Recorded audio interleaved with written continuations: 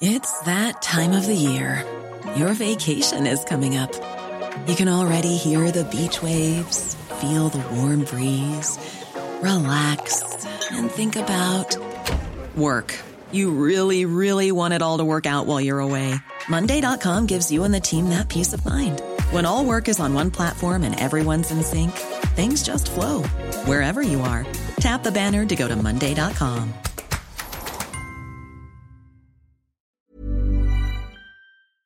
When Trump said he was a nationalist, I think that was the biggest boon for recruitment for white supremacy that we've seen since the film The Birth of a Nation came out in the early 1900s and caused 4 million people to join the Klan.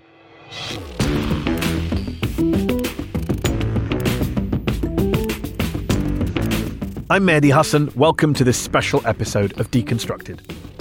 11 dead in a synagogue in Pittsburgh. The deadliest attack on Jews in American history. The nation's top Democrats targeted with pipe bombs in the mail. The portrait emerging of 56-year-old Cesar Sayoc Jr., revealing a man obsessed with his support for President Trump. 2 black people executed at a grocery store in Kentucky. The deadly shooting is being investigated as a possible hate crime. It turns out that all those terrorists that Donald Trump warned us about weren't coming here from the Middle East or from Mexico. They weren't hiding in a caravan from Honduras. They were here all along. Some of them even attended his rallies. White nationalists, neo-Nazis, domestic terrorists, call them what you want. Personally, I think we should call them the real base of the Donald Trump movement. And on today's show, I want to get to the bottom of what's behind this part of his movement, this explosion of white nationalist violence, with my guests, former Department of Homeland Security senior domestic terrorism analyst Daryl Johnson, who tried to warn us all about the threat posed by white nationalists almost a decade ago, and Christian Picciolini, a former neo-Nazi who left the movement and has devoted his life to peace advocacy and de-radicalization. This administration has the opportunity to finally kind of quell this heightened state of activity on the part of these white nationalists. And rather than doing that, he's pouring fuel on the fire. So today on Deconstructed, is Donald Trump inciting far-right terrorism in the United States?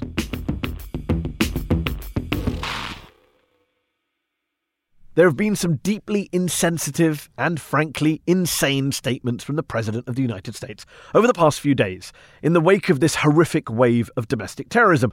On Friday afternoon, he led his followers in a chant of "lock him up," in reference to Jewish billionaire and Democratic donor George Soros, just days after Soros had a pipe bomb mailed to him, allegedly by a Trump supporter. They're called globalists. They like the globe. I like the globe too, but we have to take care of our people. We have to. Globalists. Lock 'em up. On Saturday afternoon, he told his fans that maybe he should have cancelled a political event that day, not because of the massacre at a Jewish synagogue in Pittsburgh that morning, but because he got his hair wet in the rain while commenting on that massacre. I said, maybe I should cancel this arrangement because I have a bad hair day. And the bad news, somebody said, actually, it looks better than it usually does. Hilarious. But for me, one ludicrous statement stood out in particular above all the others. Our nation and the world are shocked and stunned by the grief. This was an anti-Semitic act. You wouldn't think this would be possible in this day and age. Sorry, what? Of all the people who shouldn't be shocked and stunned by this, who shouldn't have assumed it was impossible, is the President of the United States, who has done more than any other person to make such attacks possible. And I'm not just talking about his refusal to bring in any kind of gun control measures over the past 2 years, but also his connections to, his ties to the white nationalist hate movement itself. This is a president who has repeatedly retweeted white supremacist Twitter accounts, who appointed a white nationalist to be one of his delegates in California, who accepted campaign donations from white nationalist leaders, picked a white nationalist favourite, Steve Bannon, as his campaign chair, and then White House chief strategist, who ran anti-Semitic campaign ads, who was officially endorsed by the Ku Klux Klan and was at first reluctant to disavow them, who tried to rename a US government program designed to counter all violent ideologies so that it focused solely on Islamist and not white nationalist extremism, who praised neo-Nazis in Charlottesville as very fine people, whose chief economic advisor recently hosted a white nationalist at his birthday party, and who as recently as last week was pushing a theory about devious globalists aka Jews, paying people to bring immigrants and terrorists into the US from Mexico and the Middle East in order to change America. A racist, anti-Semitic conspiracy theory that was embraced in full, I might add, by the alleged killer of those 11 Jewish worshippers in Pittsburgh on Saturday. And look, to be shocked and stunned by anti-Semitism or by far-right violence of any kind is absurd, given hate crimes against Jews and against Muslims were at record highs even before these latest attacks, given also what happened in Charlottesville. Some of us, in fact, have been warning about the threat posed by white nationalists for a while now. In May 2017, I wrote a piece for The Intercept headlined, "The Numbers Don't Lie, White Far-Right Terrorists Pose a Clear Danger to Us All," a piece in which I wrote, quote, "Today, the terror threat from far-right white supremacists is the terror threat that dare not speak its name." And I got pushback for that. I was accused of trying to downplay the terror threat from Muslims, of trying to deflect attention away from ISIS and onto domestic white terrorists. People didn't want to listen. And they didn't want to listen either back in 2009, almost a decade ago, when Daryl Johnson, then the senior domestic extremism analyst for the Department of Homeland Security, was warning about the threat from a resurgent right-wing extremism. Republicans lost their minds, conservative media attacked him, and the Obama administration abandoned him. Daryl joins me now here in the studio, as does Christian Picciolini, a former neo-Nazi author of the recent memoir, White American Youth, My Descent into America's Most Violent Hate Movement and How I Got Out.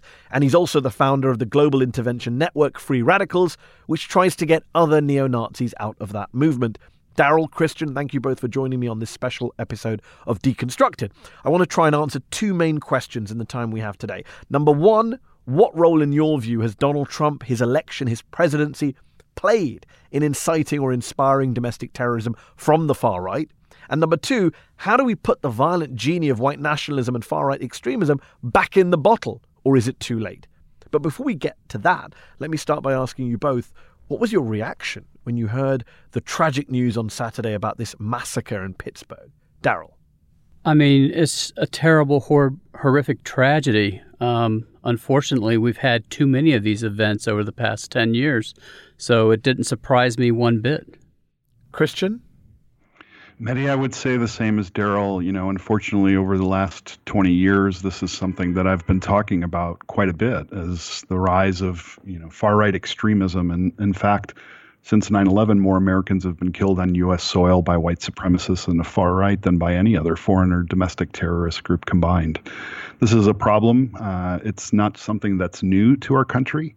It's something that has been part of our fabric since the beginning. And unfortunately now, with the power in the administration saying some of the same policy points as these white supremacists believe, they feel very emboldened, and that's a word we hear quite a bit.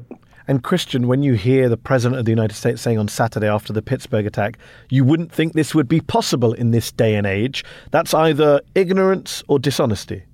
Yeah, maybe a little bit of both. Certainly it's, since America's founding, millions of people of color have been killed in the name of white supremacy. And even today in our systemic and institutional racism, it exists. When you ask most people of color about racism, they'll actually talk to you more about systemic racism. And when you talk to white people about racism, it's more about interpersonal racism. And I think, the idea that white extremists can't be terrorists or aren't labeled as such is something that I think that is affecting our society. And we don't hold, it doesn't hold the same level of fear and hatred towards the terrorists that are committing these acts when that person has black or brown skin. Daryl, Christian mentioned how more Americans have been killed on U.S. soil by domestic groups than by quote-unquote foreign jihadists.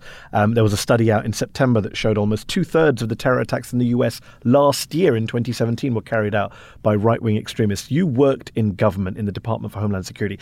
Is this a point that is acknowledged by experts in the field within government? Forget the politicians, forget the Republicans in Congress or the presidents.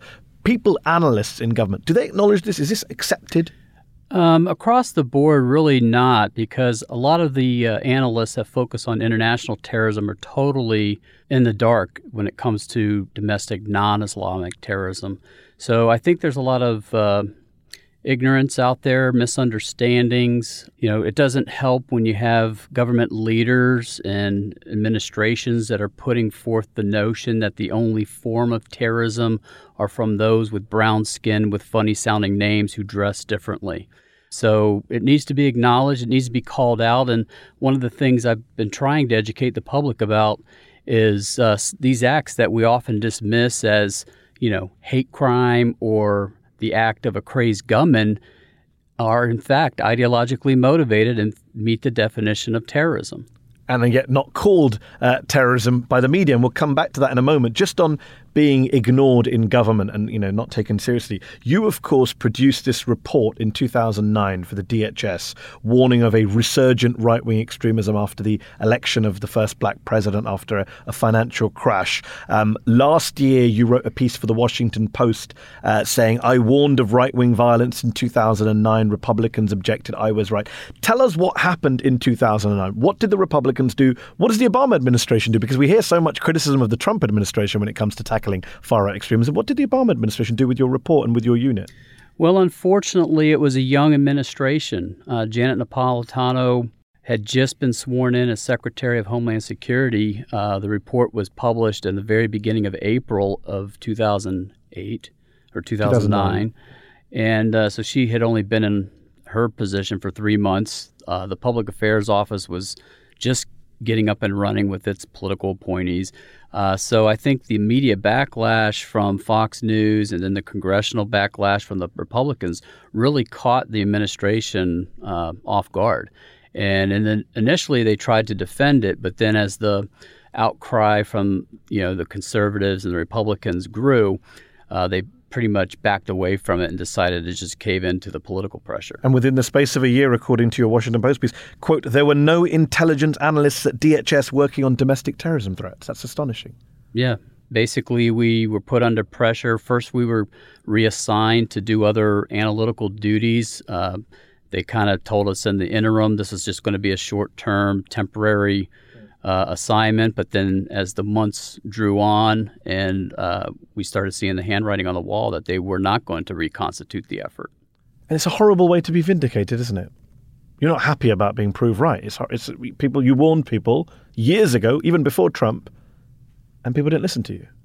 Yeah, it's very sobering. It's also very frustrating because, as an intelligence professional, I was trained, to do my job, and I did it to the best of my ability.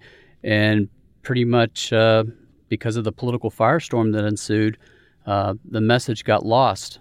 So conservatives were not happy in 2009, 2010 with what you were saying. Donald Trump becomes president, and you have a conservative president and a Republican Party that's even more bent on focusing on quote-unquote Islamist jihadist threats and not focusing on domestic extremist threats. Christian, your organization at the time, Life After Hate, which you co-founded, which helped neo-Nazis get out of the movement, as you did, and we'll come to your story in a moment, but your organization had its funding cut as soon as Donald Trump became president, didn't it? Yeah, we applied for a grant under the Obama administration that was part of a DHS grant, and we had won it. We were going to develop an online intervention program to essentially intervene in situations just like the situation in Pittsburgh prior to those events happening. So much radicalization is happening online. And then the administration changed. We were patiently waiting for our $400,000 check. And out of the 31 groups that were promised this grant, it came back under Trump's administration that they reassessed the rules, and out of the 31 groups, we were the only organization that was rescinded its funding. Interestingly enough, we were the only organization that was completely focused on thwarting white supremacist recruitment.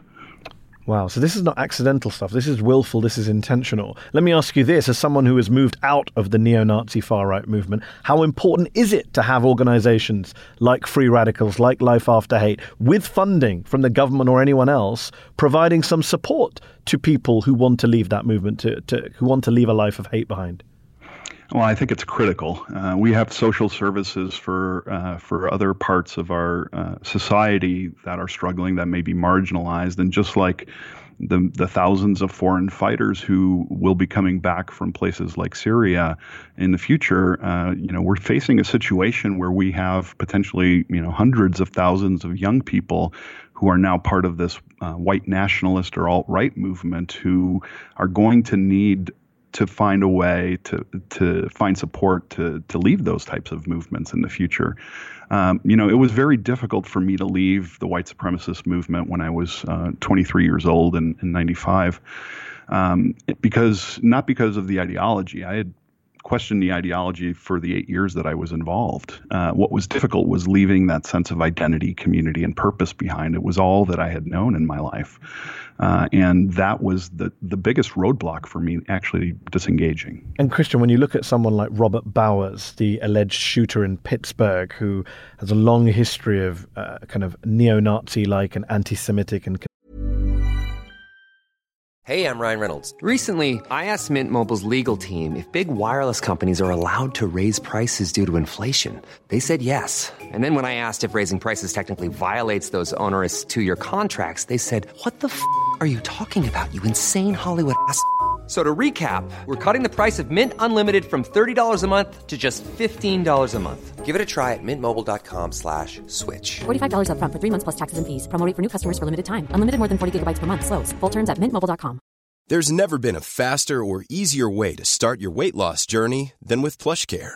PlushCare accepts most insurance plans and gives you online access to board-certified physicians who can prescribe FDA-approved weight loss medications like Wegovy and Zepbound for those who qualify. Take charge of your health and speak with a board-certified physician about a weight loss plan that's right for you. Get started today at plushcare.com/weight loss. That's plushcare.com/weight loss. plushcare.com/weight loss. Conspiratorial and hate-filled statements on social media. Do you look at him and say, wow, that's someone potentially we could have helped? Absolutely. In fact, most of the people that I work with, and I've worked with, hundreds to help them disengage, Bowers' story is very typical of the people that I work with, radicalized through online propaganda and conspiracy theories, marginalized through most of their youth, found a sense of identity and community in this movement. And because perhaps they may have known nothing else in their lives and they may have felt powerless, this brings them that power that they need. And when they decide to take it to the next level and become a lone wolf or to act in the name of their ideology, there are lots of people like that out there. At one point in my life, being a fairly well-adjusted kid, there were moments where I was stockpiling weapons and preparing for a race war and encouraging other people to do so. And there are people who gravitate to these movements because part of what the recruiters do is they're looking for vulnerable people that they can swoop in and promise paradise to, essentially. And that's a common theme, not just with white supremacists, but in all types of extremist movements. It's about painting the other as subhuman and evil and that they must be eliminated. So when we talk about painting the other as evil, let's cut to the chase. What role does the Commander-in-Chief, the President of the United States, Donald Trump, play in all of this? This morning, Monday morning, he tweeted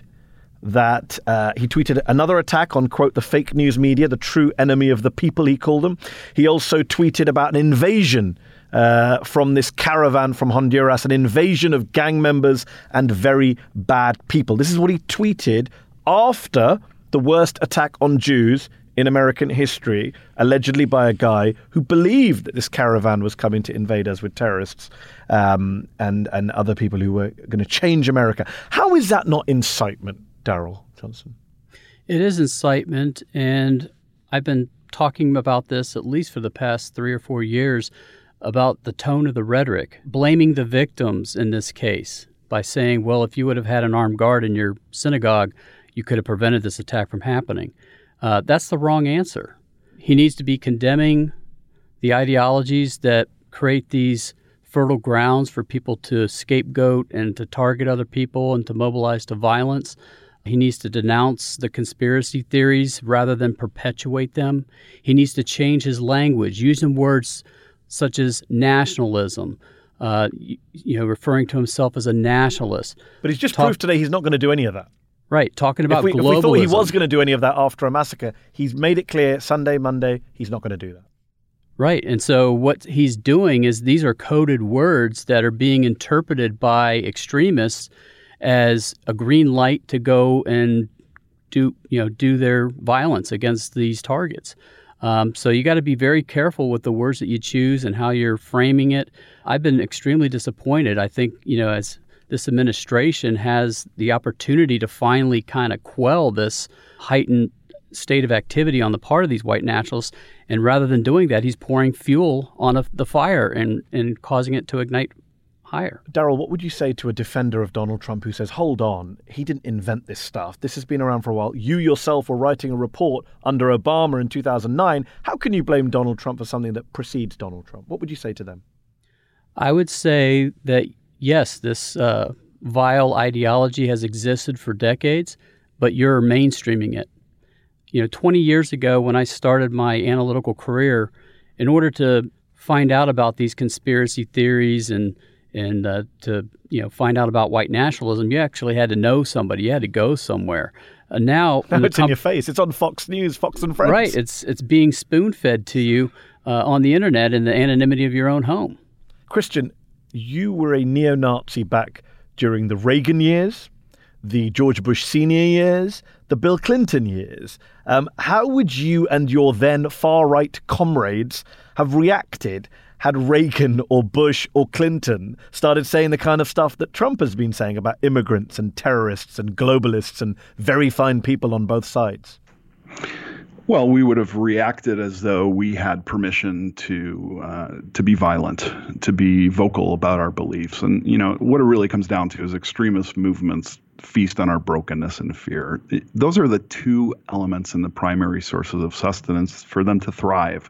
And in fact, their ability rests on, their ability to keep those conditions of brokenness and fear going. So not only are they, feeding us with the fuel that we need to be extreme, but they're also creating the conditions that keep us there.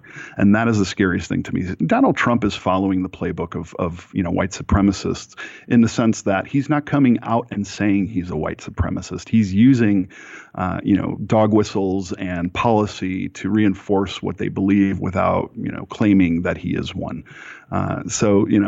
We're in this time now where we need to decide what America is in the future. Although in some ways, Christian, he's gone beyond dog whistles now. It's more like a foghorn. I mean, when he says, I'm a nationalist, people say you shouldn't say it, but you can call me a nationalist. He knows exactly what he's doing. Right. Daryl, you said in your Washington Post piece last year, extremists no longer hide anymore, referring to this kind of mainstreaming of extremism. In a sense, does that make it easier then, if there was a future government or administration that wants to tackle these people, that they're now out in the open? If there was a strategy, if we had a different president who gave a damn about this stuff, would it be easier in a sense to kind of crack down on them, if I can use that phrase? I don't think that would be a very easy task. I mean, even if Donald Trump were to stop all of the heated rhetoric and, the dog whistles and the policies that he's putting forth that's basically playing into these extremist hands, it's going to take, months, if not years, for it to de-escalate in the population and in these extremist movements. That was one of the fears of the Obama administration, I believe, was the fact that they didn't want to crack down on these groups because it would just feed into their greatest fears and paranoia and even push more people to violence and radicalization. Christian, is it too late to put the genie back in the bottle? Is there a way of winning this battle against domestic far-right terrorism, against the ideology that's behind it, an ideology you once succumbed to, given that for 17 odd years now we've miserably failed to win the battle against quote-unquote Islamist or jihadist terrorism?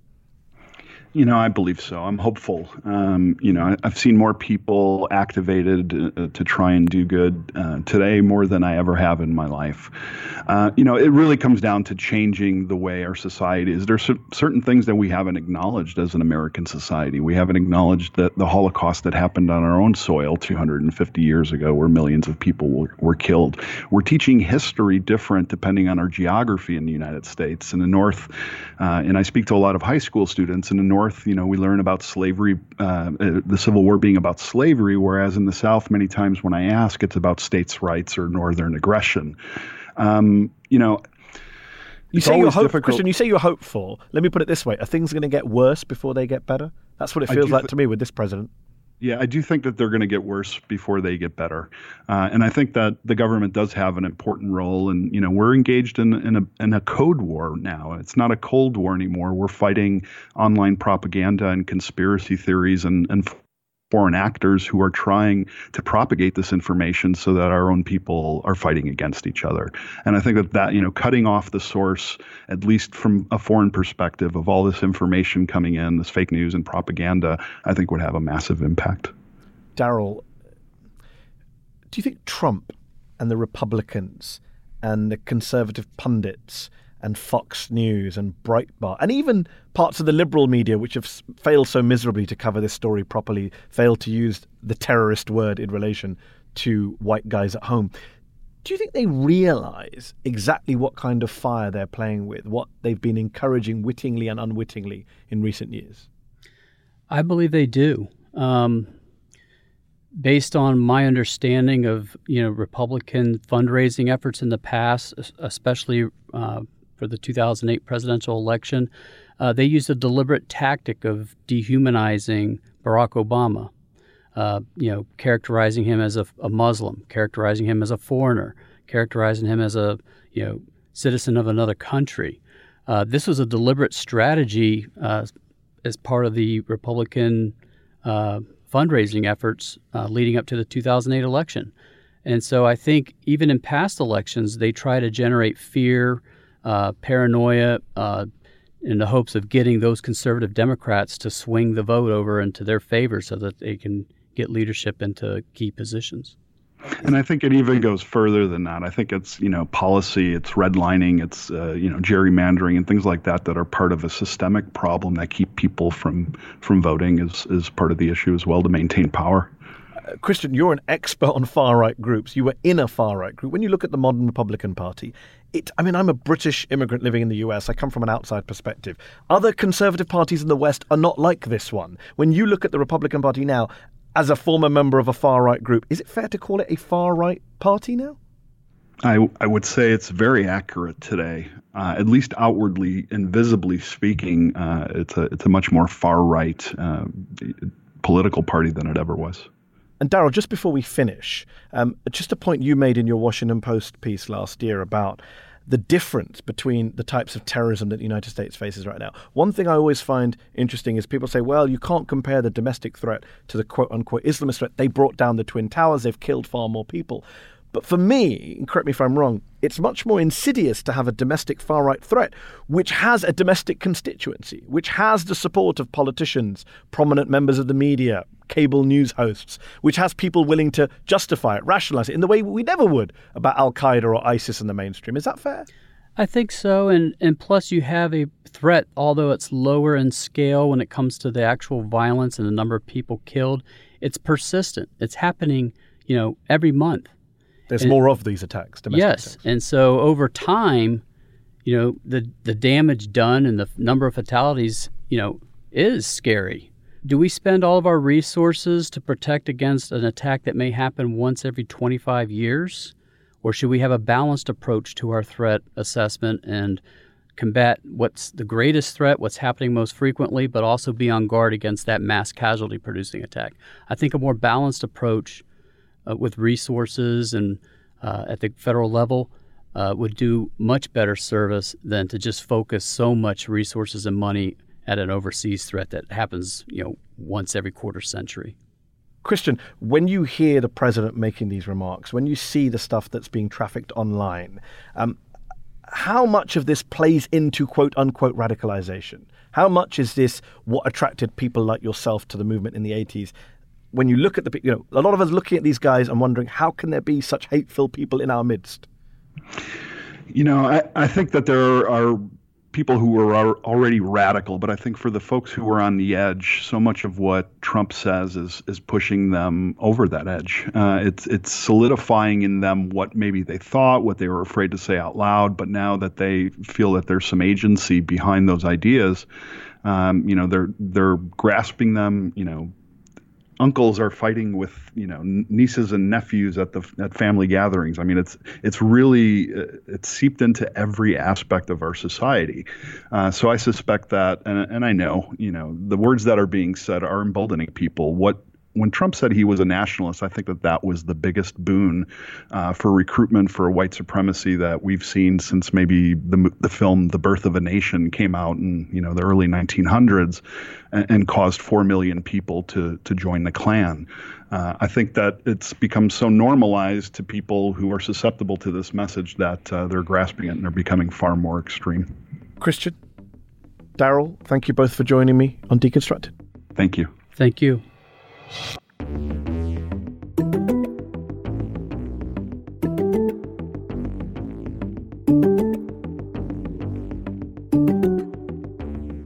That was Daryl Johnson, ex-Department of Homeland Security, and Christian Picciolini, ex-neo-Nazi. A fascinating, if depressing, discussion. You heard Christian say it. Things are going to get worse before they get better. Why? Because the President of the United States is busy inciting far-right groups rather than stopping them. And the entire Republican Party, which is more of a white nationalist party these days than a conventional conservative party, is complicit. Donald Trump didn't invent white nationalism in America, but he's given it the biggest boost in living memory, and that too from the bully pulpit of the Oval Office. If that doesn't get you to the polls next week, I don't know what will.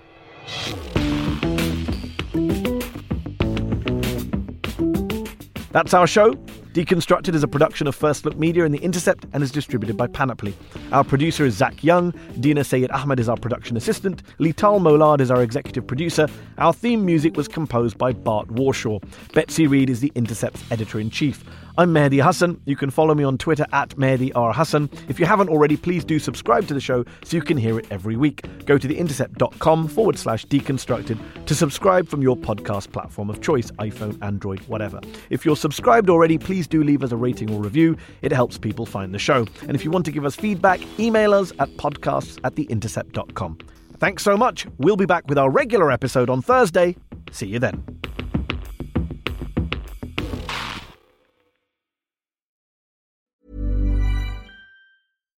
Here's a cool fact.